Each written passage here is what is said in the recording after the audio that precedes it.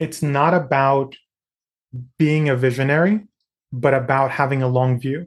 It's not about coming up with ideas as much as it is about having structures that you filter things through because ideas come and go all the time.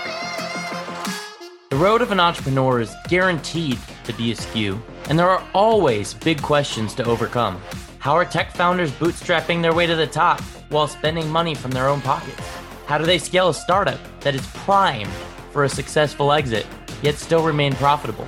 These are the types of questions that this podcast will help answer, and it will shine light onto the livelihood of entrepreneurs, the good, the bad, the ugly, and the dirt in between. My name is Jim Barnish, and welcome to The Dirt. Today's guest is going to blow your mind, taking things to a whole new magnitude, eclipsing many other episodes.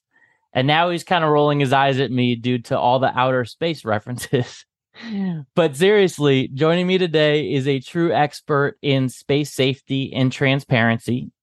Yes, indeed, a space you probably didn't even know existed, but it does, and it's huge.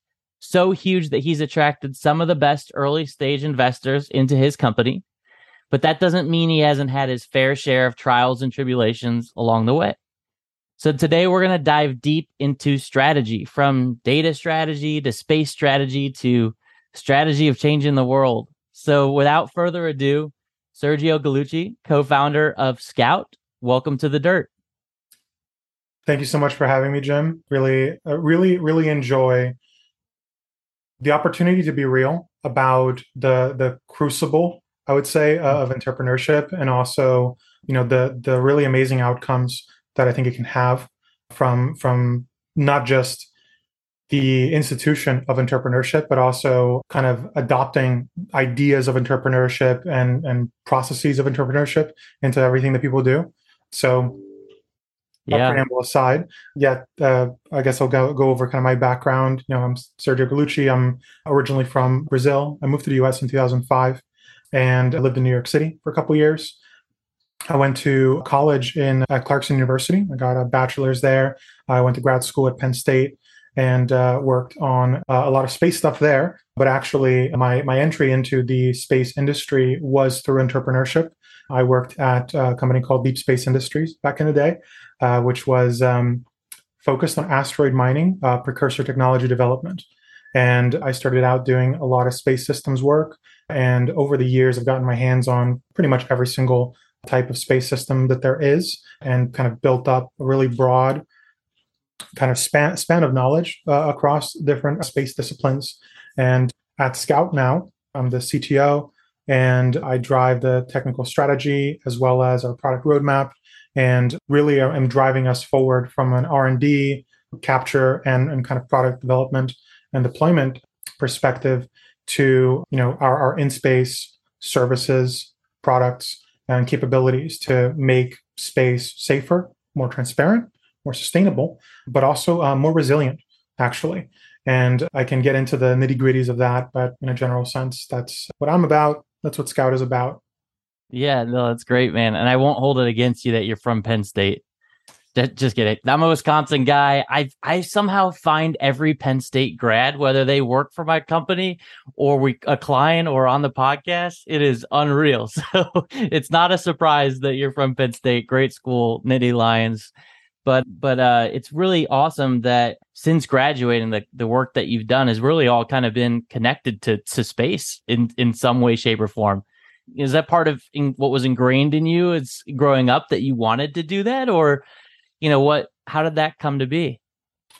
So I am not a space geek. I am not somebody that looked up at the stars growing up and was really excited about that or wanted to be an astronaut. Yeah. For me, I feel like it's I have a much more kind of philosophical connection to it.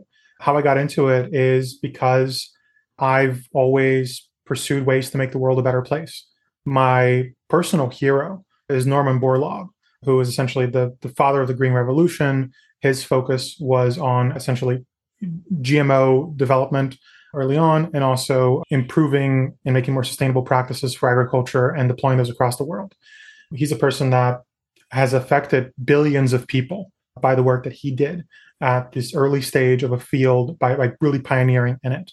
And the work that I did in undergrad started out focused on sustainable energy.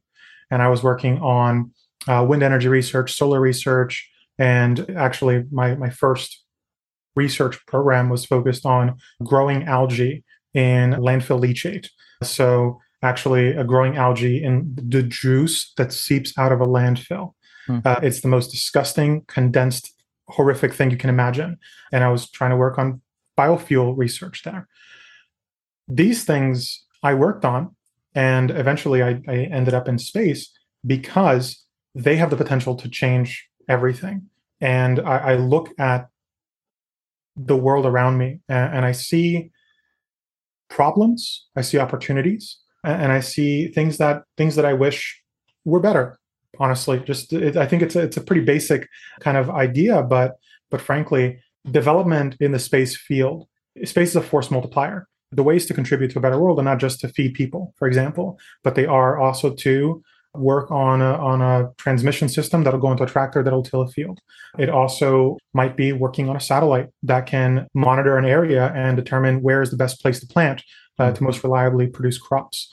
For me, I think that today, especially via GPS, communication networks, Earth imaging, climate research, meteorology, land management, space touches everything. And being able to contribute to a field that will essentially fundamentally affect the rest of human history is what really gets me excited. Because for me, it's about what can I do to make the world a better place. And I found that my niche, the way that I could contribute best was to work on these space systems and kind of push innovation in areas that needed it there. Yeah, there's this trend of sustainability in everything that you've done, right? And sustainability meets space is kind of your why, it sounds like. It really is. It's something that people don't think about. Space sustainability has come out as a focus in the news recently with pushes by NOAA and the Department of Commerce, by the FCC, and now more recently with the orbits kind of bill being discussed. Space sustainability is something that pragmatically, to look at it from a pragmatic perspective, is becoming more of a concern and more of an interest because we are already at the point that we're starting to see the effects of our actions. And now we have to contend with those. Space is a very dynamic environment. You can't just be siloed from the impacts of your actions in space, like you can perhaps be on Earth, because things don't move around. You dump trash somewhere and it'll migrate to a patch in the Pacific Ocean. And if you're not affected by that, you don't really understand it. But if you're in space, you're always moving, and you might end up in the adjacency of something that you've done in the past that might come back and get you.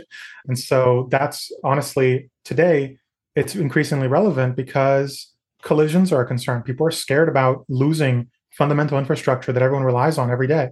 You're not going to be able to go to a gas station and use your card to buy gas, to pump gas. All the systems are going to break down if GPS is not available, for example. Like, this is something that is like an existential threat to society today and how we operate.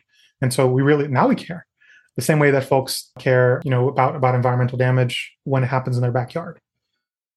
So space Yeah. is everybody's backyard, I guess you could say, if I wanted to be corny about it. No, but it's corny first, but it's also real, right? You think space as this distance outside of what we live in today, right? And it's the next level, if you will. But in reality, satellites are how we operate on this level, and satellites are in space. And you don't really think about that until you start to actually get a little corny and understand what's happening and how things run from a technology perspective. So, I mean, that's real. Space is less than 100 miles away. Yeah. It's right here. It's nearby. It's the next city over, and you are getting stuff from it all the time. So yeah. Yeah. Perspective. So yeah, great perspective. So what are some steps that people need to take in order to operate sustainably?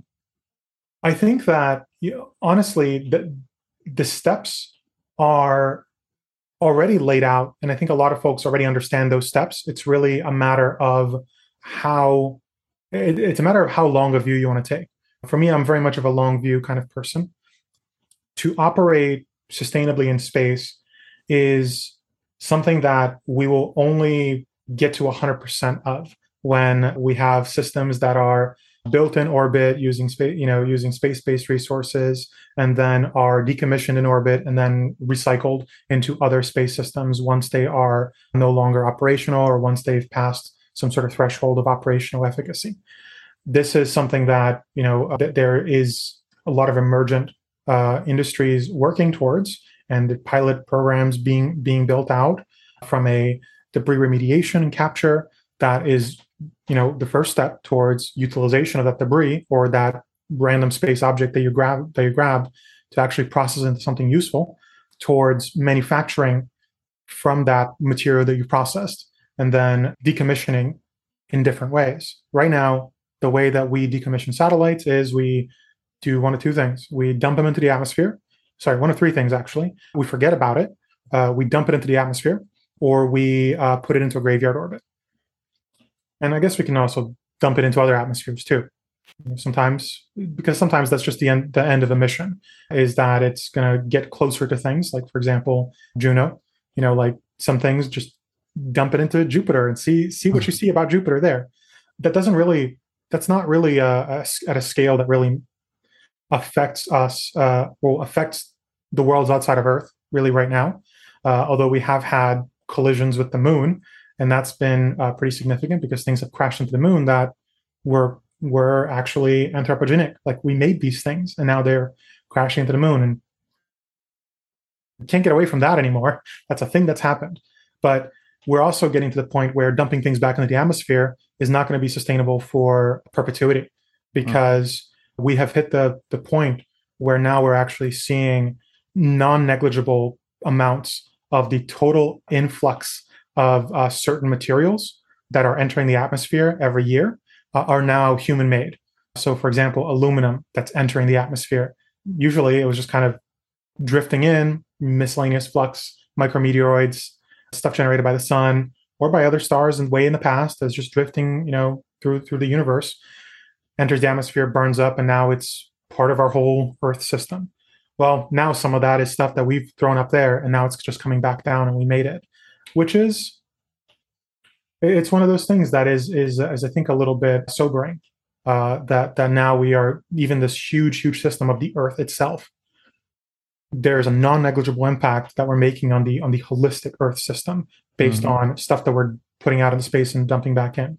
Graveyard orbits are also fundamentally, you're just putting it somewhere else. But we, in the next couple of years, there's gonna have to be the point where we're starting to reassess the things that we've decommissioned and start reusing them for other stuff. And there's a lot of great teams actually working towards that problem. So how does data fit into this? How does that connect to the discussion? So data and actually how I think how Scout really fits into this is that space is an environment full of gaps of awareness. We communicate not continuously with our satellites. We send a beacon up, they send a beacon down. We wait around for a while until the next ground station can talk to it, and it sends a beacon down. Of course, if it's like a geosynchronous or geostationary satellite, it's just kind of essentially sitting in place over one area, so it can pretty much continuously communicate. But what happens if you can't talk to it anymore? Or what happens if the thing that you're kind of focusing on is not a satellite that you're operating, but an asteroid or just a random piece of debris? Those objects, generally, we rely on inference about where something is, direct observation, A, inference based on extrapolating what the observations look like, or it tells us where it is. We might have a rough order of magnitude awareness of where it's supposed to be, and then it's just like, hey, by the way, here's where I'm at. Here's my status. Here's how I'm doing. And we can update our models. The problem is, once it stops telling us where it is, or if it moves, which means that now our models are not valid anymore because something has happened that we couldn't expect because it shifted around, which means it's not in a proper trajectory that we were propagating out. So when decisions are made outside of our awareness or when actions occur or events occur that are outside of our awareness, like I got hit by a rock, so I got nudged over to the side a little bit, and now my trajectory is entirely different, then the system has to accommodate that. Our awareness of the universe has to accommodate that. We have to look around and find, where's that dot of light that's supposed to be over here? What's going on? And there's some fundamental things that we cannot get away from. The sun is very bright, the moon is very big, and the earth gets in the way when you're trying to look at things in space all the time, because they pass over and then they're over the horizon. You can't see it anymore. So you have to rely on the next one. So one of the ways that we are looking at the problem of space sustainability, of space infrastructure, assuring that that is safe, is how do we have as many eyes up there as possible that can continuously provide information on not just the things that we care about, but the things that we don't care about yet, the things that are just transiting, wandering around. So that's I think a big piece there, filling those gaps by proliferating networks of systems that are not monolithic, that are not reliant on being in one place at one time, but really having a huge span of space to look at and just add to that slight picture that we have. The old term for awareness of things in space was space situational awareness. We've kind of transitioned in the US to space domain awareness, but frankly, like it is a situational awareness problem. We do not know what's situated around us at any given time unless we're specifically looking for it. So maybe, just maybe, we should look around some more in a way that is scalable. So who's caring about this now? Is it just governments, or are you seeing there be some mindset change with commercial as well? There's definitely been changing mindsets for the past couple of years. The old school philosophy is that we use lessons learned in space to drive what we're going to do next. What lesson did we learn about this last thing that we did? And if you didn't learn a lesson, then you can't act on it. And for a long time, we did not care about the space environment because what was there to care about? We did not care about the breed because what was there to care about? Of course, we've done research since the 50s on these aspects, but fundamentally, it hasn't been relevant. Nowadays, we have a lot more awareness about debris objects. We have had a couple of collisions with debris objects, and we've also had a growth in demand for operations that are now on the path to this space sustainable future, where in-space operations can just stay in space and just continue developing themselves instead of just moving something somewhere else after it's done. And that, I think, has been one of those drivers of that, alongside the actual awareness of the problems that are risks there. Mm-hmm. Collision avoidance requires situational awareness. Here's another point. Being economically viable requires not wasting too much money on things you don't need to do. If you don't have good enough situational awareness provided to you at the right time with a high enough degree of confidence, you might avoid something that isn't there. You might avoid something that's not going to hit you. Ergo, you might waste money on a maneuver that you didn't need to do. Mm-hmm. Beyond that, you might waste propellant that you didn't need to waste. And propellant in the normal mode of operations in space up till now really is something that is a very, very finite resource. You cannot fill the tank of gas back up. My peers, my friends at Orbit Fab are focused on how do we refuel satellites and how do we deploy this architecture to make things refuelable, to change the mode of operation in space so that we stop throwing away our cars the moment the gas runs dry. And I'm like, from the scout perspective, how do we stop looking down at our phones when we're on the highway moving at 10 kilometers per second? Yep. So we can look around and have situational awareness. So let's bring this into what you guys are doing now at Scout, and some of the great work that you've been working on, but also you're getting a real company together now. Like you guys are growing. It wasn't always that easy. It wasn't always high growth mode. Talk to me about, some of the road getting here. So this is where I get into the entrepreneurship, just like the tragedies, the trials, the tribulations to success, and then eventually I was proven right all along, and our vision was 100% right from day one. Just nobody got it; they just didn't get it. Frankly, it has there have been a lot of trials, but like I said earlier, it's a crucible. We boil off the fat, right? It get the stuff that's not supposed to be here, the stuff that doesn't really contribute to, a long-term vision has to go away, and we have to really distill our vision, our roadmap, our ideas to the point that we can actually get to the point where we can grow. You have to refine your recipe before you can start selling hundreds of it, at a restaurant. We started out in 2019. My co-founder reached out to me to try to get technical perspective and technical feedback on ideas that he was kind of working through. And I was like, this is really interesting. These are some interesting problems here. Let's work on some spins on these ideas and some of these challenges that you're tracking. And 2019 to 2021 was this heads down working on the kind of the building blocks for what Scout is today. We iterated heavily on a lot of different concepts.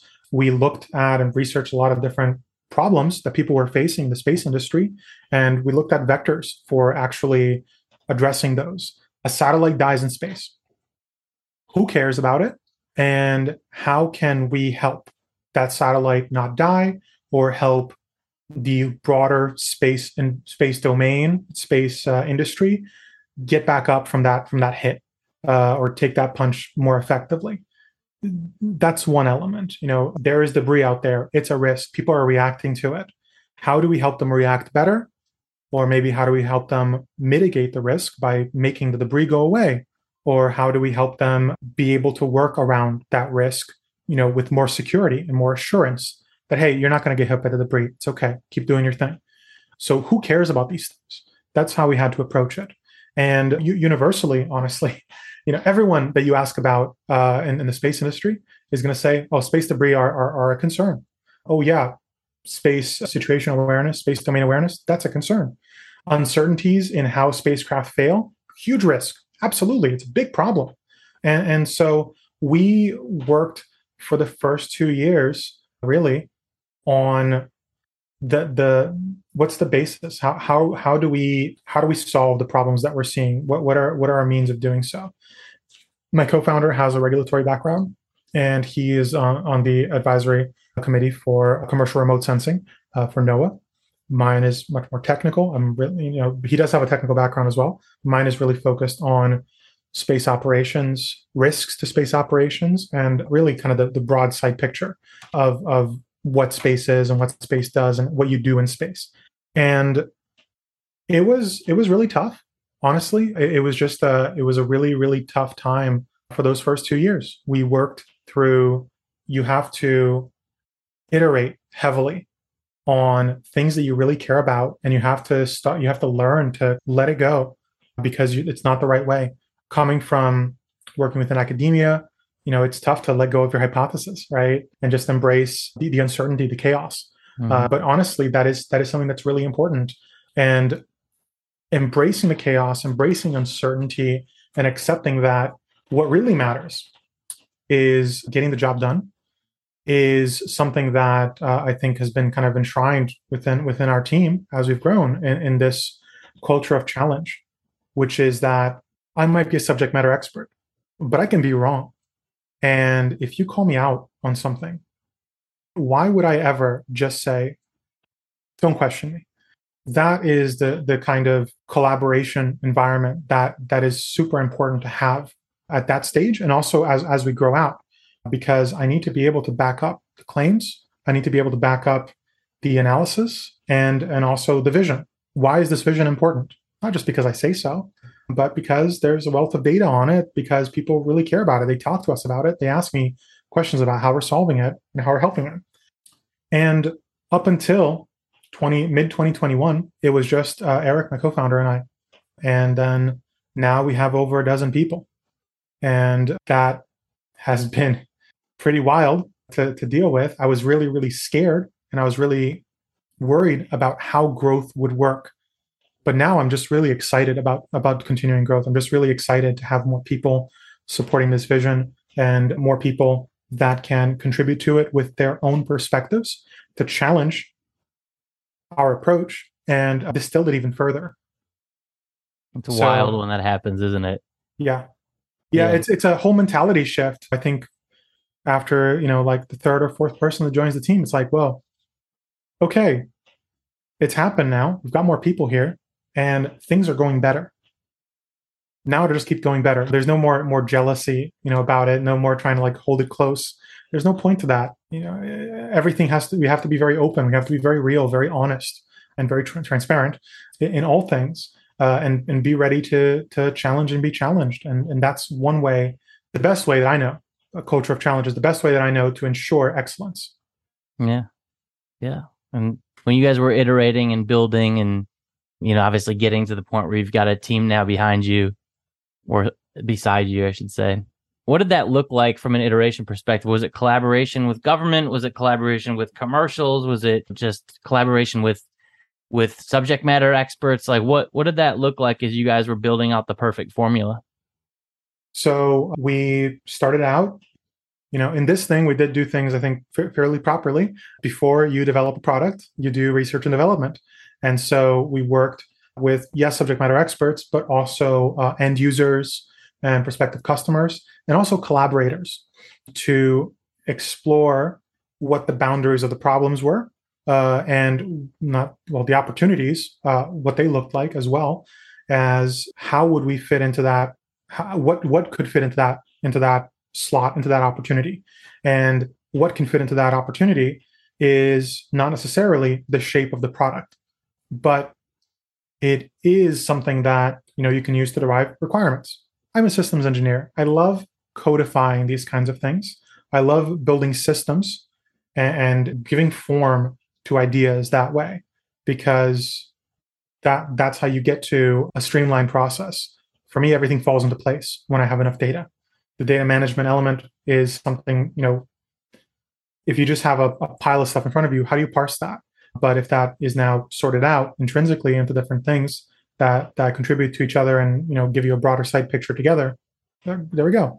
So it was very much early on relying on peers as well as prospective customers and end users. Many of those came from the government side, but also a lot of those really actually early on were on the commercial side. One thing that I don't think people outside of the space industry really understand is that space is just an amazing environment to work in because of its collaborative nature. It's not about, I built this thing, it's better than this other guy's thing. The other guy's thing sucks. Buy my thing instead. It's, of course, that's kind of the gist of capitalism in some ways. Like, oh yeah, you offer, you have the best offering, you try your best to market it the best way, but there is a shared vision, I think, that you can't really reduce down to, I want to make a profit. Mm-hmm. That's not it. It's not about, I want to make a profit. It's about the shared vision of, like I said, supporting everything else that comes after, about being on the shoulders of giants before and offering another set of shoulders for people to stand back on top of. People want to do things better. It's, I think, one of the ways this is represented really interestingly is how seamlessly a lot of companies, kind of merge and partner and compete in different ways. ULA, United Launch Alliance, is a conglomerate of companies that, in many other ways, are competitors initially, and they're working together to do launch together. That's the way that they can do it best. You have Northrop Grumman and Lockheed Martin in Boeing that are direct competitors in a lot of different ways, but they can collaborate on programs all the time. And a lot of different government adjacent and the kind of defense adjacent segments see some of this happen. In defense, you see that because there's a core directive, there's a prime directive from the Defense Department for building the best capability. But in space, that didn't really exist until fairly recently. And so people have been working within this culture in space for just making things better and just advancing society forward. And that is phenomenal. That is so energizing. I think that when I go out to a conference or when I'm meeting with peers or when I'm meeting with competitors or potential competitors or people that want to really like figure out what I'm doing and, do it better or challenge my approach, there is very rarely people are doing it in bad faith. And I think I'm always energized by that. So collaboration was one of the key ways that we were able to kind of build anything and how we're getting to this point initially commercially, but also now with a lot of government support as well. Yeah, that sort of collaboration or competitors being more of co-opetition is really great to see, and I've actually heard that a fair bit in a lot of sectors connected to sustainability, whether space sustainability or sustainability right here in our backyard. Although I guess space is our backyard too. But that's really great to hear. How does some of that co-opetition or collaboration connect to any of the larger companies? I know you mentioned Boeing, Lockheed, that other people might know, like maybe SpaceX. Is SpaceX part of that co-opetition, or are they kind of in a world of their own because of how highly funded they are? I wouldn't say it's how highly funded they are definitely helps, but SpaceX didn't fall out of the skies, doing a controlled reentry out of nowhere. Right. They were built out through a lot of the frameworks that most companies are following these days still. They were regulars at the Small Sat conference every year. I remember, I think in 2015, I saw this random. I was at the Small Sat conference in Utah, which is really a lot of people that are in the new space segment that work on like small systems or even in space research as well.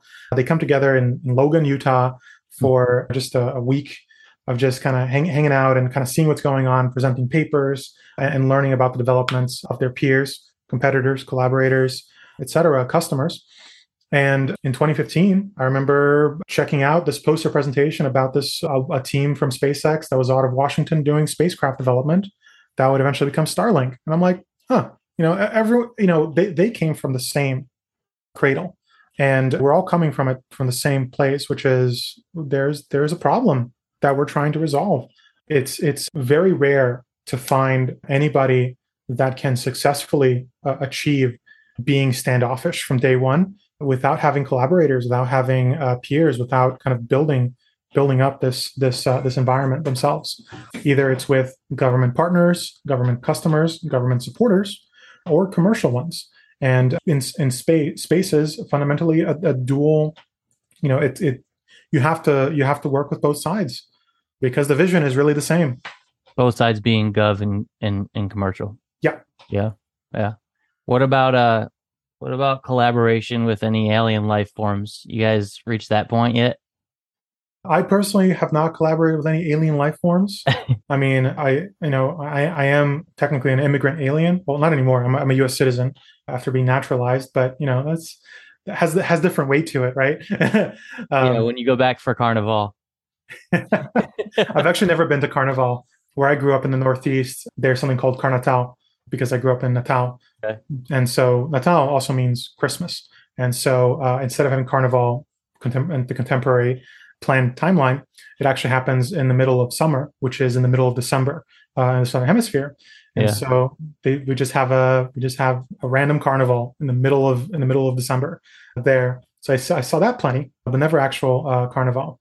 I digress. There's good work going on in Brazil. I wouldn't say it's like an entirely different universe there either or anywhere else, really. I think that what is actually something salient that people forget is multinational, international collaboration in space. That is something that has been from pretty early on. During the Cold War, we collaborated. The U.S. collaborated with the Soviet Union. That is a continuing trend. Collaboration is really important to ensuring that we have viable operational norms, that we have support systems in place that can be applied for anything in space. And the kind of the, if we look at wacky scenarios of alien life forms or whatever, or less wacky scenarios like planetary defense from an asteroid, everybody can contribute to that. If you detect something that's coming towards the Earth that might be a threat, that is something that you can share information on. Being able to see it in the first place is part of the questions there.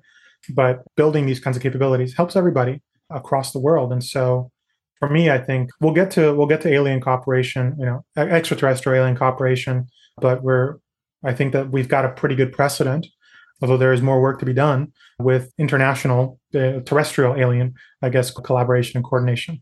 Yeah, fair, very fair point. Very fair point. All right, you are an engineer to your core, right? Your space core, your human core. And so to end us off here, I got a few core questions for you around your growth as both a founder and Scout as a company. So the first one is, what is a core KPI or metric, probably the number one core metric that you are relentlessly focused on as a founder?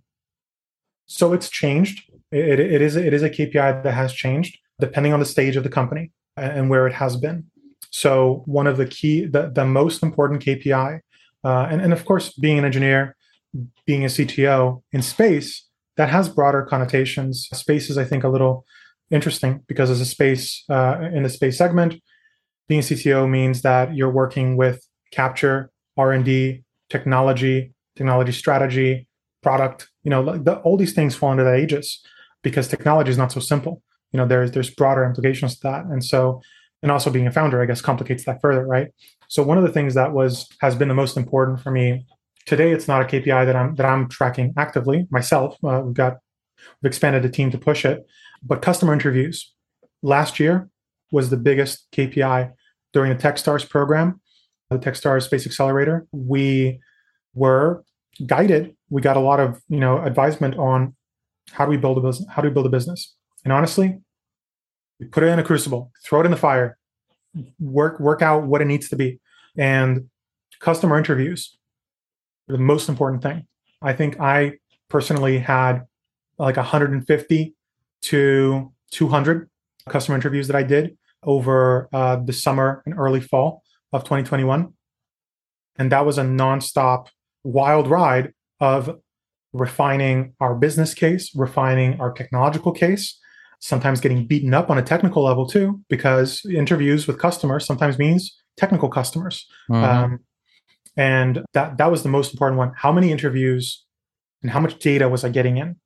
And now moving forward, the most important one is, I guess, dependent on the leg that I'm looking at, this kind of stool that I sit on. If it's on the R&D perspective, it comes down to proposals, R&D efforts, collaborations, something along those lines. On the product development, it comes down to demos, sales sure helps, but also iterations on designs. And on the technology roadmap, I think it's there are still elements of customer interviews and feedback coming into that strongly drive it. So I think it really has to come down to, there's not one size fits all answer. Yeah. Even just within myself today.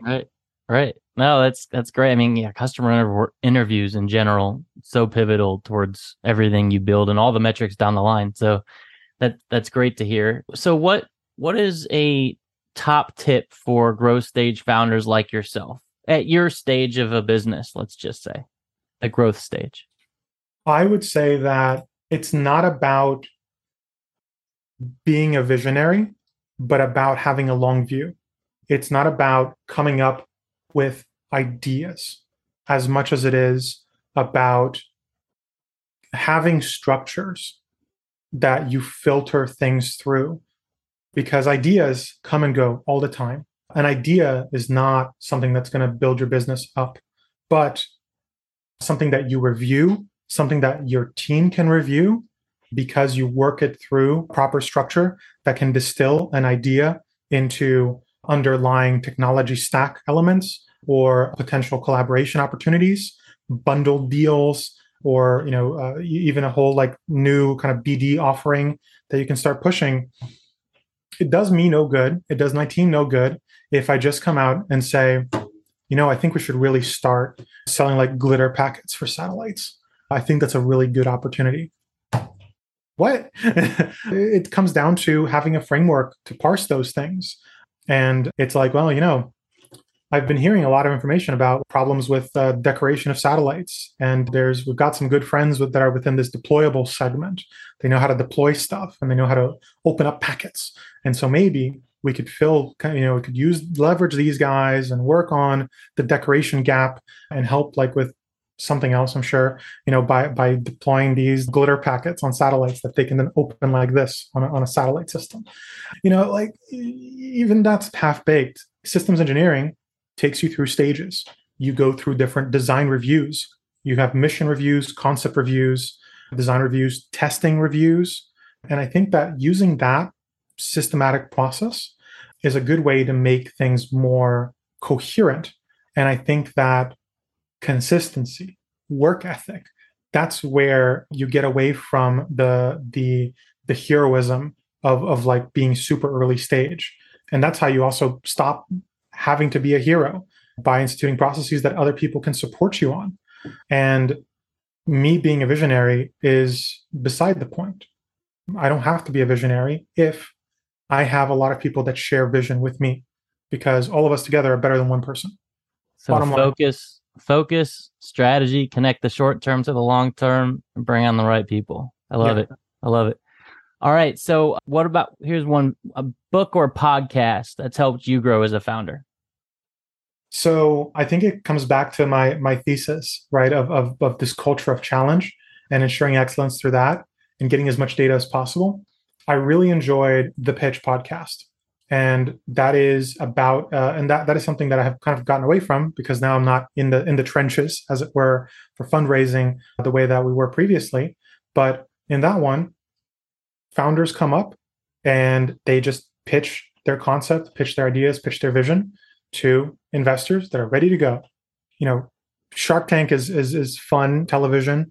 I watch it when I'm in a hotel or something, but I think that there is much more long form. There's so much value that you can derive from watching somebody try really hard to sell something, whatever it is, and seeing them be challenged at every turn and seeing how they fail or succeed.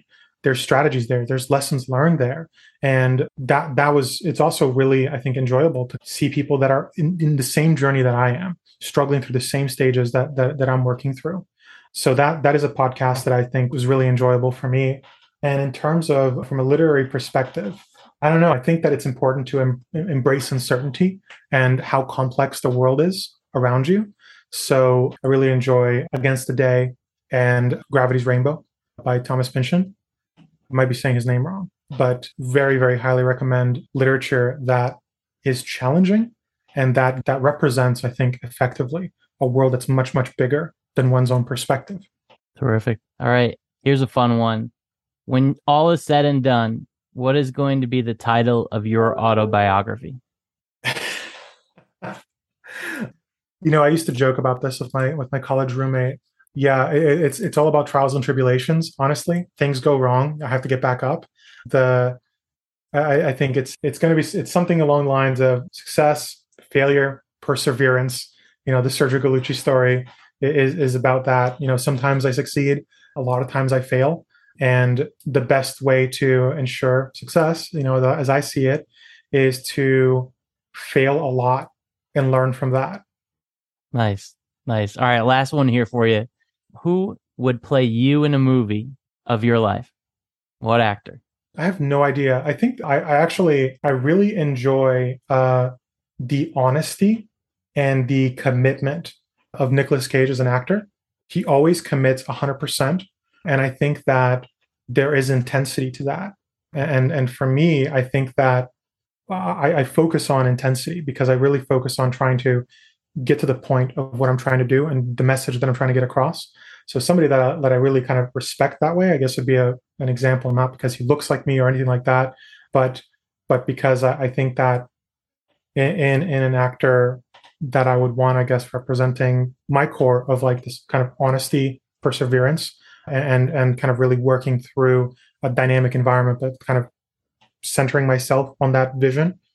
I think somebody like Nicolas Cage is somebody that I respect a lot. That would be, I guess, interesting. Yeah.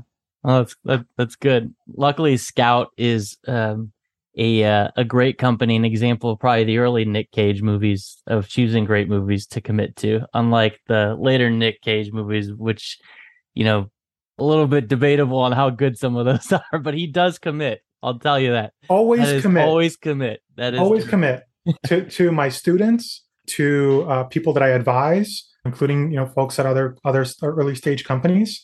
One of my core things that I always push on is always ask a question if you have it.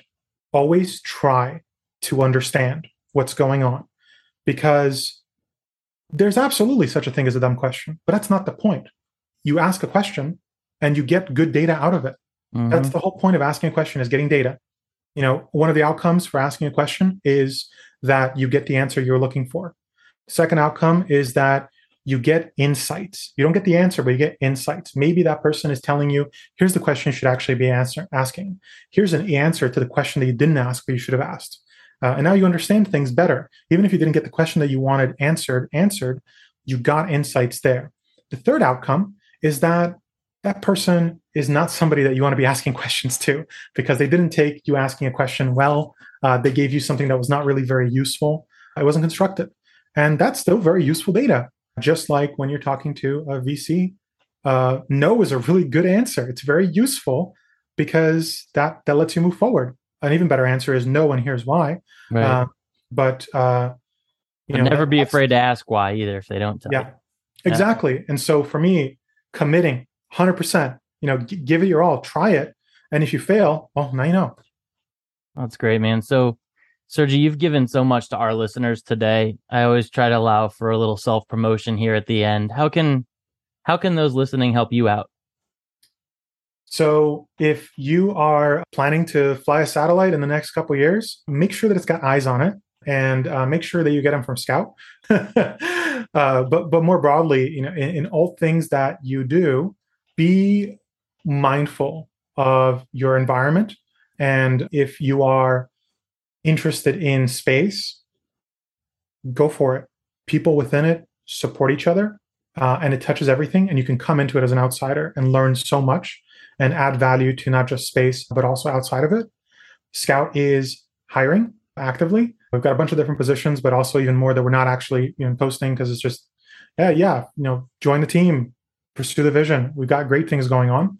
So please look us up at scout.space. And I think that kind of covers self-promotion, I guess, from this kind of perspective. I'm going to throw one more thing, because I know that you're about to close out your fundraise, but I think you might have a little bit more room in there to scale up some of the funding round. And is that right? Yes, we are. We have not fully closed out our seed fundraise. So if you're an investor looking into the space, looking into the sector, sustainability is a focus. This is something you should not miss. And the guys are building great, scaling up the team further, scaling up deliverables, and definitely don't hesitate to reach out to Sergio direct. And what is the best way for listeners to get in touch with you direct if they want to, Sergio? So for listeners, definitely feel free to reach out to Sergio at scout.space. Happy to chat with folks about our technical capabilities, our mission, investment as well. And you can pull in my co-founder, Eric, who's driving our fundraise right now, but also general inquiries, via info at scout.space is a good way to get to everyone that can, route through and move things forward. Sergio, thanks for the time today. Thanks for sharing your dirt. Thanks for dropping your knowledge, and have a wonderful day, my friend. You as well. Bye. If you loved today's episode of The Dirt, make sure you rate it on your favorite platform. And if you really liked us, go ahead and leave us an honest review. Thanks again for tuning in to The Dirt.